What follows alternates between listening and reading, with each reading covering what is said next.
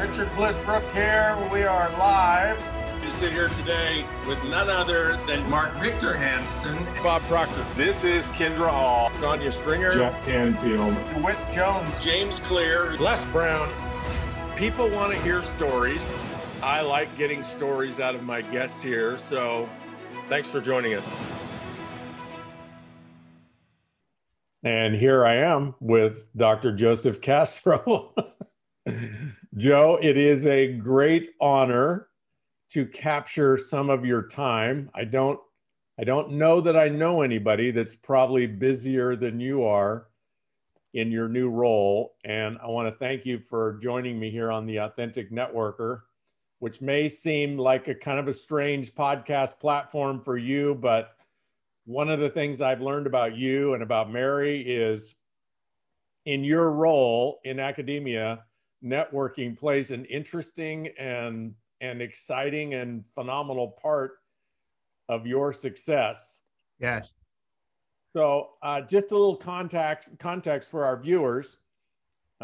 I met Joe on the beach here in Lanai. I don't know, 5, 6, 7, 8, I can't remember, years ago. Yeah. Probably 4, 5, 6 years ago. And we were just kind of swimming about 20 feet apart. And, you know, when you live here on the island of Lanai in Hawaii, it's real small. There's not a lot of people here. And you can kind of tell when somebody isn't from here. And so I could tell that Joseph and Mary weren't from Lanai. And I don't know if it was Kimmy that asked you or I asked you, but I asked my guest here today where he was from, and he said Fresno, and that's like right near where I grew up. And so we developed this great connection, and over the last 5 or 6 years, a great friendship, which is an interesting perspective in that I barely got out of high school, and I'm on record, Dr. Castro, cheating on my civics final in order to get a 1.9 GPA to get out of Merced High. Uh-huh. And I never went to college.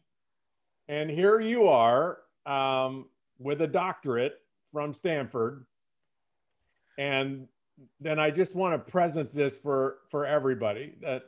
Dr. Castro is the Chancellor of the California State University. I don't know what the educational system.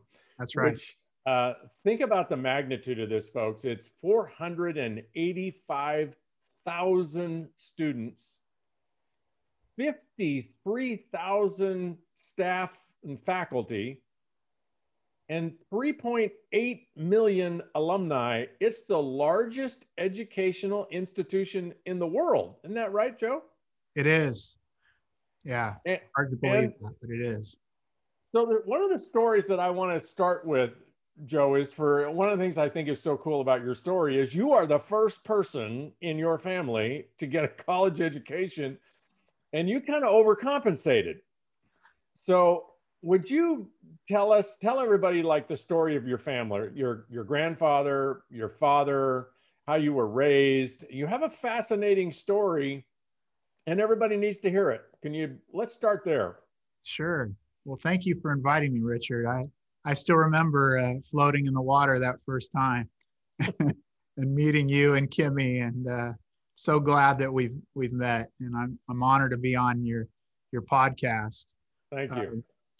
Yeah, I mean, you and I have a lot in common from the Central Valley, and for people that don't know about California Central Valley, it's filled with immigrants from all over the world. And my great-grandfather came to this country about 100 years ago, probably a little bit more than that, because about 100 years ago is when my grandfather came as a young boy, 2 years old, 2.5 years old. But my great-grandfather was helping to build the railroad. And I think it was the Santa Fe Railroad, Richard. Wow.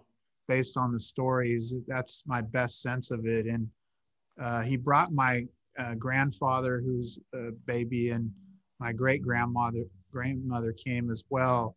And these are stories that I heard from my grandfather who raised me, but he remembers living in tents all along the railroad as my great grandfather was working on it. And he remembers going to kindergarten at Cressy Elementary, not far from Merced, where you're from. Yes, And I know Cressy.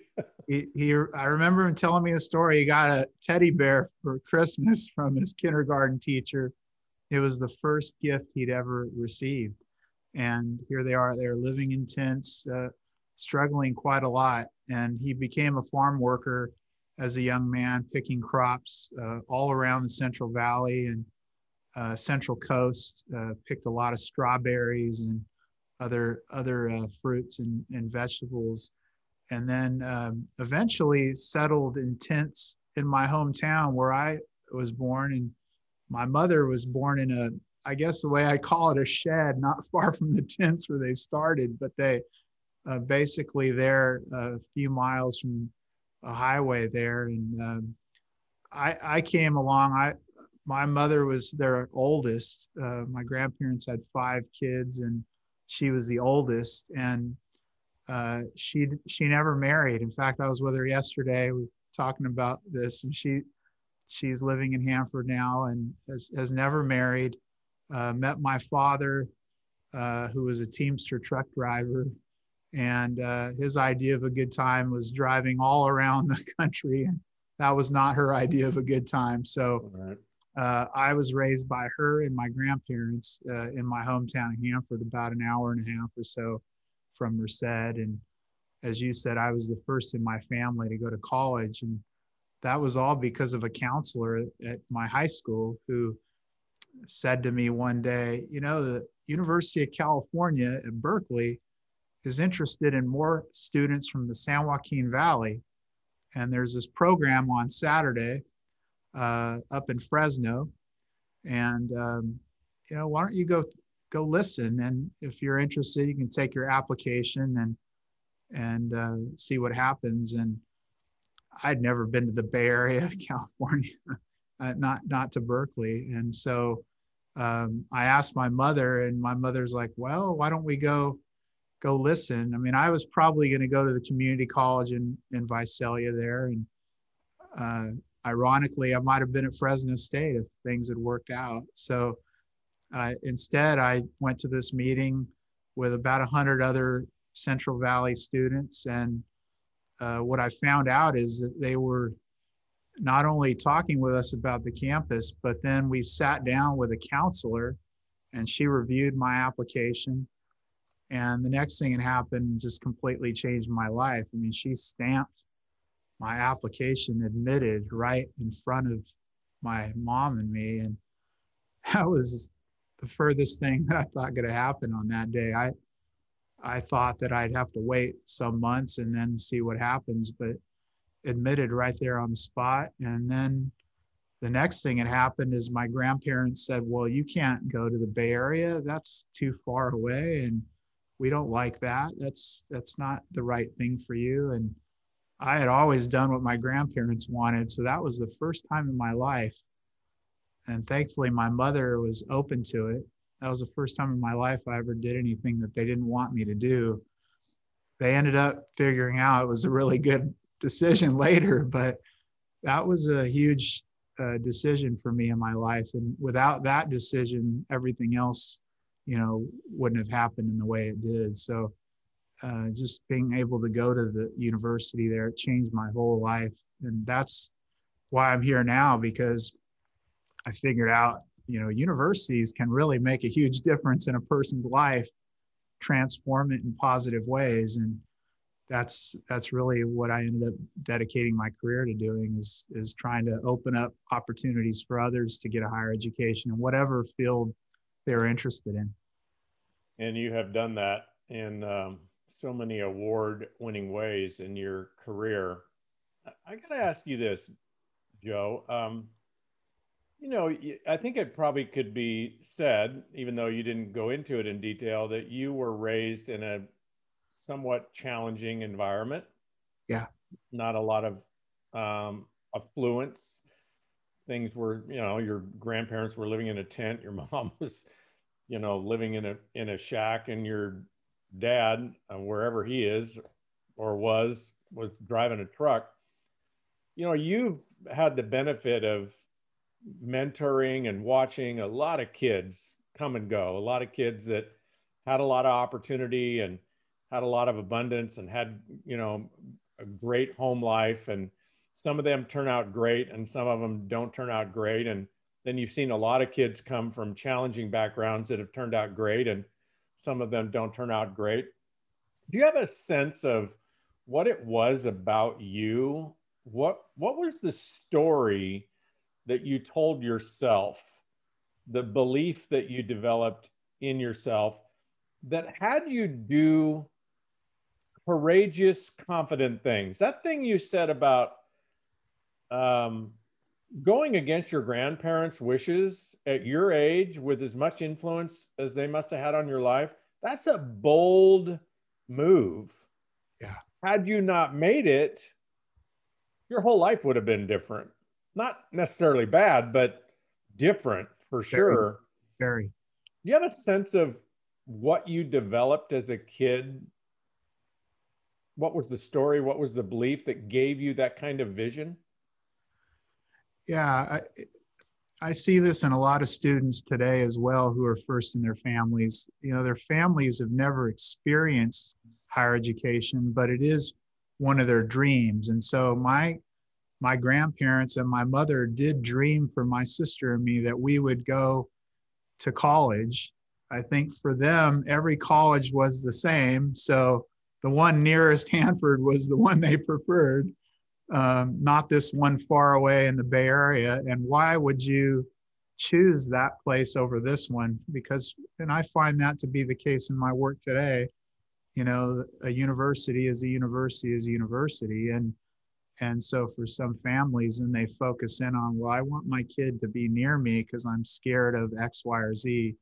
So I think for me that I had that love, the support, but it was, I think, within me, I matured early because I didn't have a father around me, and lived in a public housing facility for a good part of my childhood, a lot of alcoholism and domestic violence and a lot of other crimes. Cops are always there. And my mother, she has said to me, boy, Joe, you were probably as mature as a 30-year-old when you were 10. Because of all that. So I was the only guy in the house. I think those kinds of things can either send a young man into a really bad place, or for me, I think I just said, I've got to step up here. And I think I was just open to growing in new ways. So for me, that decision to go away, while it was a huge decision, I was excited by it. Scary too, but boy, I was excited by it, and opened all these other doors for me. And I try, when I talk with students about their own goals, to listen to them and really understand where they're coming from, because a lot of them are open to that idea. They don't really know what the options are, and their parents may not know either. And so part of it is educating the families about what are the options and what's the best thing for them and for their students.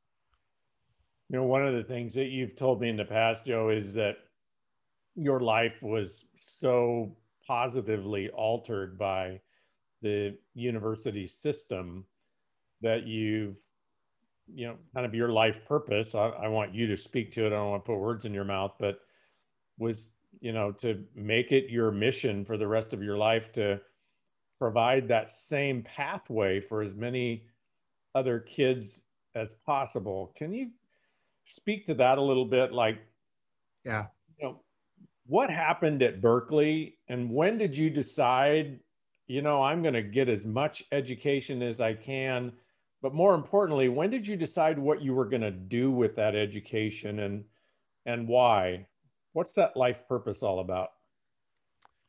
Well, I think it started as a teenager where I was very interested in public service, and I was getting involved in different kinds of things in my small town in Hanford. And I was the editor of my school newspaper, and started discovering what was happening in the community and around the country, and starting to write about that. And So it started with that kernel, but I didn't know until I got to Berkeley, well, what should I major in? What is it that I'm most interested in? And I found political science as the area of interest. And for a while, I thought I would become an attorney. And that's what my grandfather really wanted me to become, an attorney.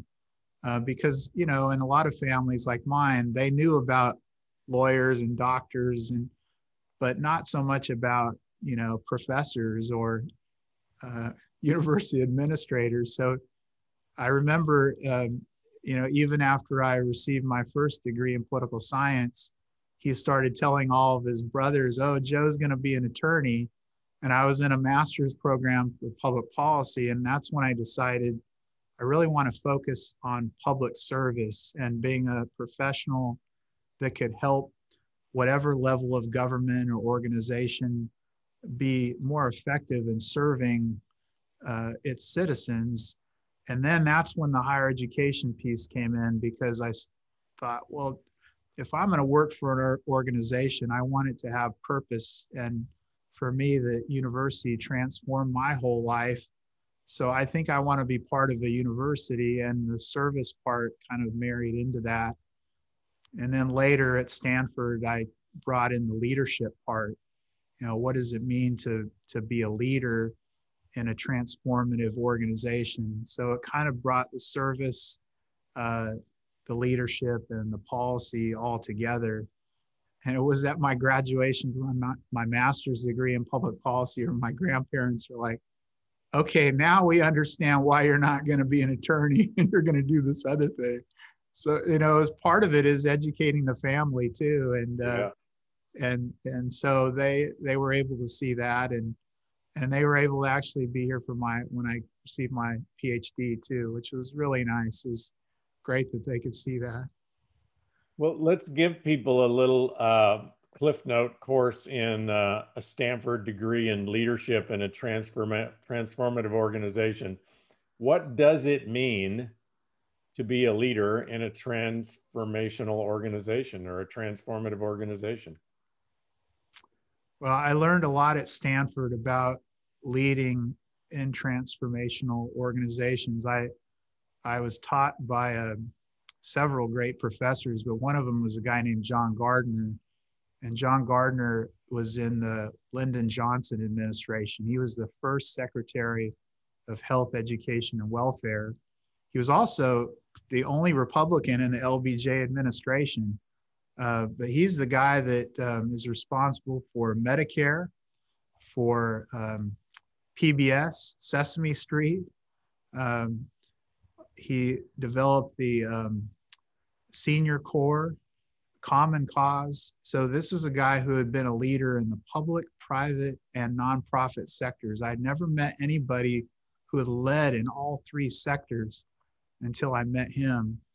And he was one of my professors, as well as the former university president there, Donald Kennedy, who was one of the most successful presidents in the country during his time. He just passed away from COVID, unfortunately.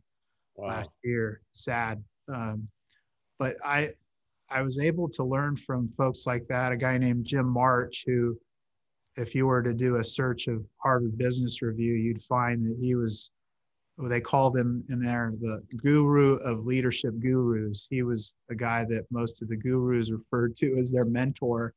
And I am not a guru, but he was one of my mentors. And basically, that's where I figured out that being a university leader could really make a positive difference for so many people. And, 500,000 students, I get to do that now. And so many of them, Richard, come from backgrounds like I did. And that's so incredibly gratifying. Yeah. One of the things that I was fascinated with in watching you, Joe, and I've had the great opportunity of watching you work in the last 3 or 4 years. Yeah. I don't know if you thought you were working or you knew I was watching you work, but you've been gracious to invite me to several functions where I got to watch you and Mary work. Yeah. And if you were to ask me, 5 years ago, what does the president of when you and I met, you were the president of Fresno State University, and now you're the chancellor of all the state universities. If you were to ask me, what does the president of Fresno State University do? I would say, I don't know. Make sure everybody gets to class. I don't know I don't know what he does. It's just in total awe and fascination of watching your leadership, your servant leadership in play. And one of the things that I've learned about leadership is if your leadership is about you, if the mission is about you, if anything is about you, you can't be a servant leader. That's right. It's a selfless profession. And to watch you and Mary work and watch how you are so present to other people, so focused on them, so gracious, generous with your listening and your empathy for them, your vision for them, and whatever they want to accomplish it was a work of art to actually watch you work. And one of the things I want you to speak to, because I think in today's leadership environment where, so you're leading a group of 500,000 transient people, right? They're turning over every 4 years. Yeah. And ideally, yes. Yeah. Yeah. I'm working on that. Let's just assume they all graduate, right? And 53,000 employees. I don't know. You probably know where that makes you rank in the size of companies in the state of California or the nation, but it's huge. And one of the things I see people challenged with today when they're leading masses of people, and this is maybe like a real key distinction in leadership. And you mentioned political science. And one of the things that I paid close attention to in the last couple of years is how did you maneuver with people given the political climate? Because I don't imagine you have the luxury in your position of taking a political stance in, I'm a liberal or I'm a conservative. But I just watched the dynamic, Joe, of, okay, you're leading a university, Fresno State University, and Fresno's right in the heart of immigration, right? California does not function without immigrants, right? And the irony of that is the whole immigration thing really just sort of revolves around who got here first, right? I guess if you got here 150 years ago, you weren't an immigrant, but if you're coming now, you're an immigrant, which is rather bizarre. But the state does not function without immigrants, which is kind of a liberal, empathy thing. And yet the university doesn't function very well without donors. And I watched you and Mary work the room with what I assume were very conservative, very wealthy business people who you're getting to donate millions of dollars to support the life of what is often a disenfranchised immigrant. Yeah. And one of the things I paid close attention to is just watching and listening to you is how were you with people? How were you with the liberals? How were you with the conservatives so that they all felt at home with you? They felt like they trusted you. And I never heard anyone in your presence get political. How do you do that dance, Joe? Because that's a huge leadership issue that people have today. Really is a huge issue. And I think it does start with being a servant leader. And for Mary and me, our work is guided by what we can do to support our students from all backgrounds. So if they're a student or someone we want to become a student, then we care about them. So it's not political, it's educational. And I have so appreciated your joining us for different events. And some of the events that you've come to have been to try to inspire, both thank people for providing support for our students, scholarships or other support, as well as try to inspire them to do even more. And we have the students there to testify as to how their support has made a huge difference. And I would talk a lot about, and I still do, that we're preparing a new generation of leaders, in this case in Fresno for the Central Valley, because most of those graduates would stay there in all the different professions. And then for the CSU for California, we had 160,000 graduates last year alone. And I'd say probably almost half were the first in their families to go to college. So changing the whole dynamics for their families. And I believe by doing it at that scale, then you start to strengthen the community, because you have more people who are actually fulfilling their goals and dreams. So we tried very much to stay out of politics and to focus on education. But you picked an issue like immigration, and we served 10,000 dreamers that, students who are like my grandfather came at 2.5. No one asked him, well, do you want to come to the United States? His parents brought him here. Well, I have 10,000 dreamers where it happened pretty much the same thing. They came with their families, and some of the stories I've heard have just been incredible stories of resilience. The fact that they're even alive or here is a testimony to their strength and their character. And for me, I want to educate them along with all of our other students. And because I know that then they'll be able to provide a quality life for themselves, as well as strengthen the community and I think strengthen the economy. And thankfully, I think the elected leaders in both parties here in California understand that that's an important role for the university. And we released an economic impact report just last week. And for every dollar invested in the CSU, $7 is returned to California. And if you include the contributions of our alumni, we have about 2.5 million in the labor force. Then the effect is actually $30 for every dollar invested. So that's a pretty good return on investment, right, Richard, in terms of an organization. And I love that. It's not only personally meaningful, but I can see that it's having a tremendous economic impact as well. This is a bit of a philosophical and futuristic question, but I know you think about it a lot. What role and how important, what's the impact of education of the upcoming community, the younger generation?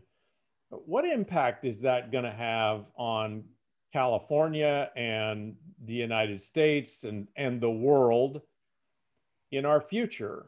I mean, I don't have all the good stats, but I don't think the United States ranks as high as it could in global education. There is this reputation that, Asian communities value education more than Americans do, or maybe the Indian communities value education more than Americans do.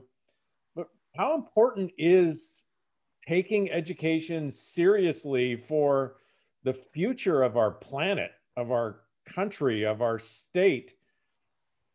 Like, how do you think about that? How do you think and how do you enroll the business people, the conservatives, the money in investing in a community, a society that's going to function and prosper 50 or 100 years from now? It's hugely important. And I think about it not just from the organization that I lead, but we're part of what I would call an educational ecosystem that would include K through 12 schools, community colleges, because half of the students that I serve are transfers from the community college. So that's a huge pathway. And then if they want advanced graduate degrees, we don't offer, then they'd go to the University of California system or one of the private universities like Stanford or USC, and there's a lot of smaller ones. So I look at us as an ecosystem. And to give you an example, Richard, we are the single largest provider of teachers. So we're heavily implicated in terms of what happens in K-12. Those are our graduates. Right. And so whenever I hear a university saying, well, K-12 is the problem, we're great, that is not right. We are in this together. And my feeling is we've got to work even more closely together so that more students are better prepared earlier. So when they come to the CSU or to UC, they graduate much faster, and that will be more efficient for the economy. So more people could actually get educated who want to be educated, and that will strengthen California. And then when you think about the innovation part, just the number of college graduates, and you're such an incredible exception to this, but we know that during the pandemic, those without college degrees have really suffered. Yeah. Especially young women. So I think that's another reason why, more folks should consider at least a certificate program. Like my daughter got into one in construction management. She's been promoted several times since then. So it's not just a degree. Very bright lady. I'm lucky. You know her, but yeah.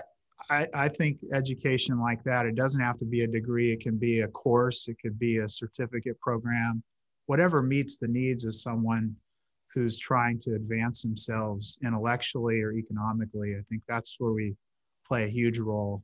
Yeah.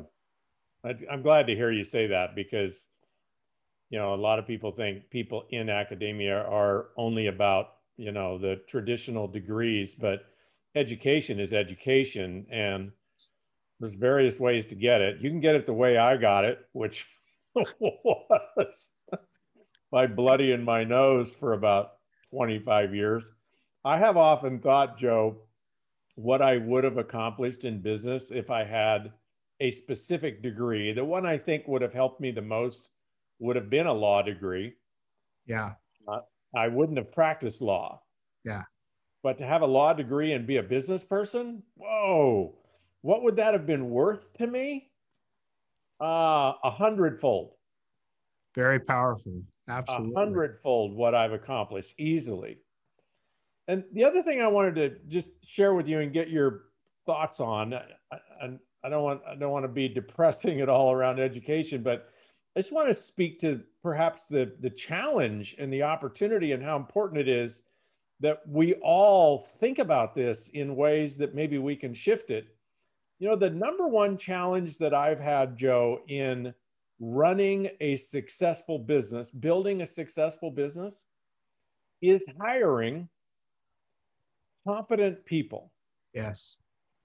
And, I'd like to say educated people.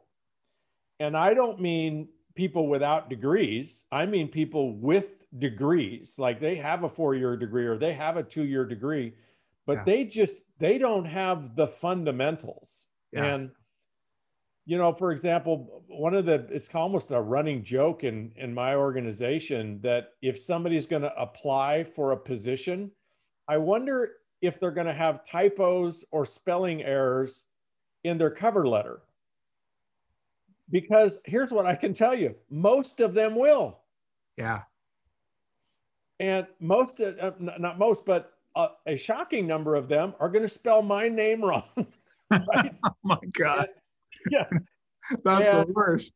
Right. And I think, oh my gosh, what could business do? And, business is one of the engines that makes life better for people. It provides opportunity and employment and goods and services. And if we want American businesses to thrive, we've got to supply those businesses with competent people. Yes. And, that's people that, they're educated. However they get that education doesn't matter. But boy, I've seen the consequences of that. Just the amount of time that I've wasted talking to people who I know they cannot function in my business, because if they can't even apply for a job in an educated manner, how are they going to be a functional employee for me? It's not going to happen. Right. That's costly for you to have somebody who doesn't work out right. Every time we make a hiring mistake, that's a huge cost. Huge Absolutely. cost. It's a legal cost. It's a turnover. It's one of the big drags on business, hiring competent people. And then, you know, of course, if you get desperate, you end up hiring somebody that's not competent, and then it really costs you. Absolutely. In my dream world, and I'm going to try to scale it through my system here, I think every single one of our students should start doing an internship of some kind as early as possible, because that's where some of these things are learned, you know, showing up on time, making sure that the letters, I remember my first boss just drilled into me, a letter that is finished on time, that may not be exactly right, is better than a perfect letter that's an hour late. It's like, Yes. I just always have remembered that. So I want our students to be able to experience that as early as possible, because so many of them, you know, as we talked about at the beginning of the conversation, if you're the first in your family, it's not like mom and dad could tell you stories of how they did it, because their jobs were different and with different expectations. I mean, I found at Fresno State, some of our students didn't even know how to dress for the interview. So, you know, we had the clothing closet so they could have access to suits, and then the advice was there too. So I would love to do more of that with the business sector. And I think there's a win for the business sector, because you get somebody good, you keep them. And if you get somebody that's not going to work out, well, you know that earlier at a less, lower cost than later. So I've been encouraging all of our alumni to think about who are hiring, to think about, even hiring one student, and that will make a huge change, I think. And they'll be much more prepared. Yeah, the symbiotic relationship between formal education and real time, it's just not something you can teach in the classroom. No. And that gives you 1 + 1 = 3, I think. The last question I want to ask you, Joe, is about you and Mary. A lot of the people that listen to my podcast are couples working a business, working together. Yeah. And one of the things I marvel at is how you and Mary work together. And it's even in my audience, there's a similarity where oftentimes one of the people, which is very often the wife in the couple, is the dominant, successful business owner. Yeah. And the husband has to figure out a way, or the partner has to figure out a way to work effectively together, to dance together, to empower each other, to champion each other, to support each other, to set the competition and ego aside. And one of the things I've watched you and Mary do is network, and network authentically, meaning the two of you are just so real. You're so down to earth. You so have no pretense, no agenda other than move education forward.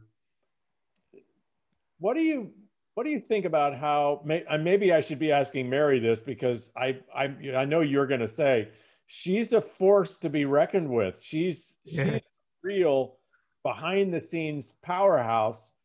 Napoleon Hill said behind every successful man is a really extraordinary woman. And you really have that going on. Can you speak to how you and Mary work together and how she sees her role, which is she doesn't have the titles and the accolades and the awards, but she does a lot of work. Absolutely. I'm so lucky because, I met Mary when I was barely 18 years old and she was 17. So, we've grown up together and gone through different challenges in our life. But when we first got to Fresno, we were so happy because we were able to serve at home. And we just felt like that, you know, not only was our family there, but the community was our family. And there was no rule book for her role. There, of course, there were expectations of me, but no rule book for her role. And we just decided together that we're going to see what would make sense. And she just started joining me for different meetings and events. I had her move in, create an office, which was kind of, wow, she's got an office. You know, a lot of things that other university presidents have not done. And what we found is that people started calling her and getting her involved, and it happened organically. And it was all about serving. You know, for Mary, it's all serving others. It's authentic. And if somebody needed her help fundraising for a program for students, or she would get called by students, can you come to our meeting so you can hear what we're doing? Can you come to a performance? Faculty would do the same thing. Staff would do the same thing. And the next thing we know, you know, she's doing all these different things. And the tie is it was all about supporting the university. Now, what has happened, because we're in a different role, I love her so much.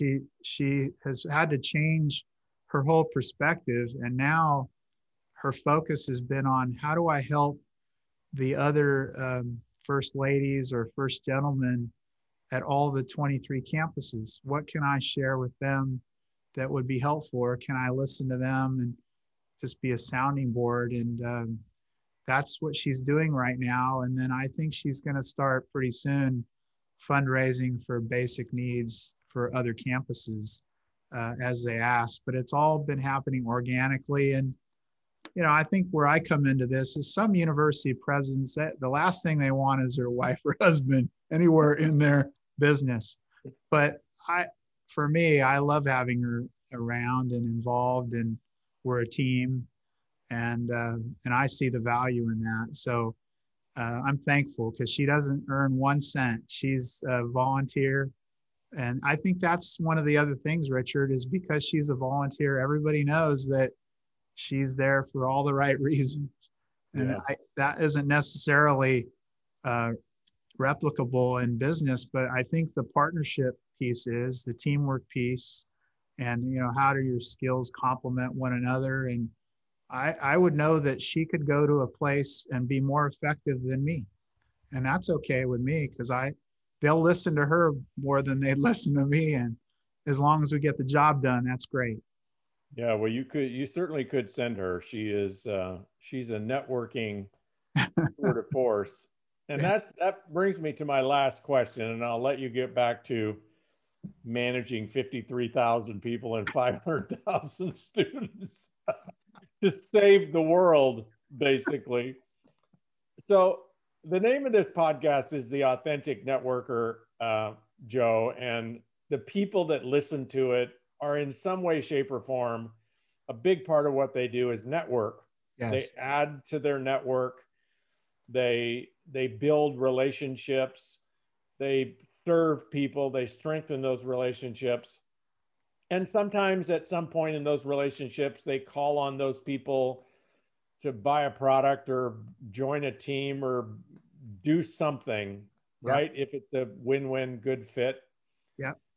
Can you just speak to a minute or two about how you see networking? And there's a piece of it that I'd like for you to touch on, because you are a salesperson. You and Mary are big time salespeople. You are asking people, a big part of your job is to donate. And I've seen people in the room that I think are donating millions of dollars. And that's a big sale. That's a big ask. Yeah. So can you speak to, just for a couple of minutes, about how have you gone about nurturing relationships? What are your principles around that? And then how do you have the courage to ask? Because what I find separates really successful people from people that just have dreams are the really successful ones, nurture the relationships, and then they have the courage to ask. Absolutely.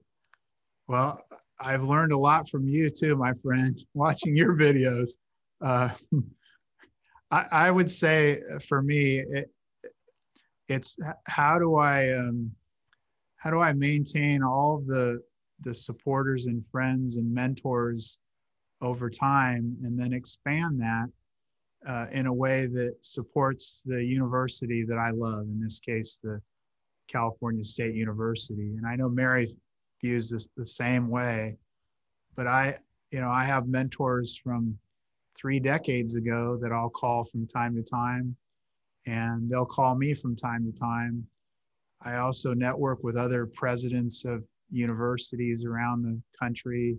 One big part of my job now is to inspire more investment of state funding. So I spend a lot of time getting to know the 120 state legislators and developing a close relationship with the governor and trying to figure out how can we work together, what's important to him and what's important to them, and how can the university support that goal. So for me, the courage part is always rooted in the fact that I'm trying to do something to advance the organization, and I feel good about that.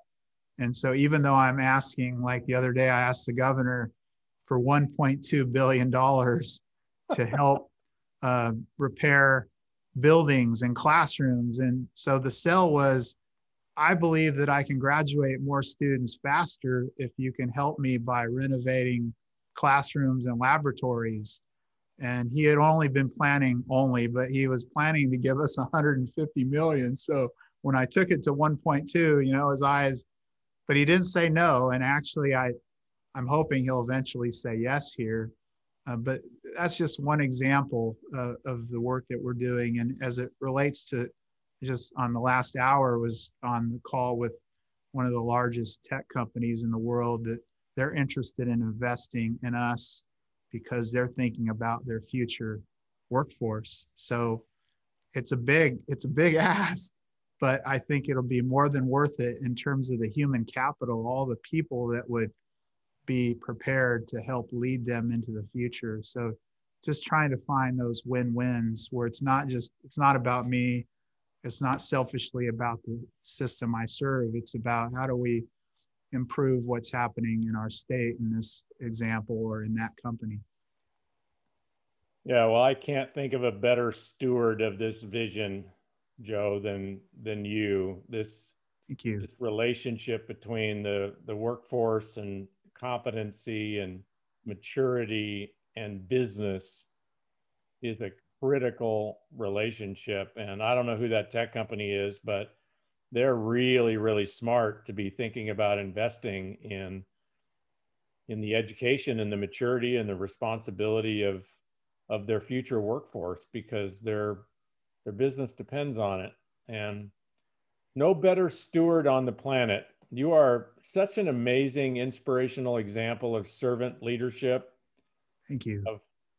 Of just your kind generosity and your empathy and your listening, and at the same time, your extraordinary accomplishments. You have not sacrificed yourself or your integrity, and yet you have accomplished so much. And it feels kind of like you're not even at the halfway point. Right? I think we'll see. God willing, I'll be here a while. I think the journey and the impact of Dr. Joseph Castro on business and education in the United States of America is not completely written yet, for sure. Thank you, my friend, for investing the time and inspiring my audience. I appreciate you so much. Thank you. I appreciate the invitation, and I'm looking forward to doing some more swimming with you one of these days soon, because that will extend my life. I know that. Yes, it will. Yeah. Enjoy Lanai, my friend. Hey, everybody. Thank you for tuning in to The Authentic Networker. Remember, the work is worth it. We'll see you next time.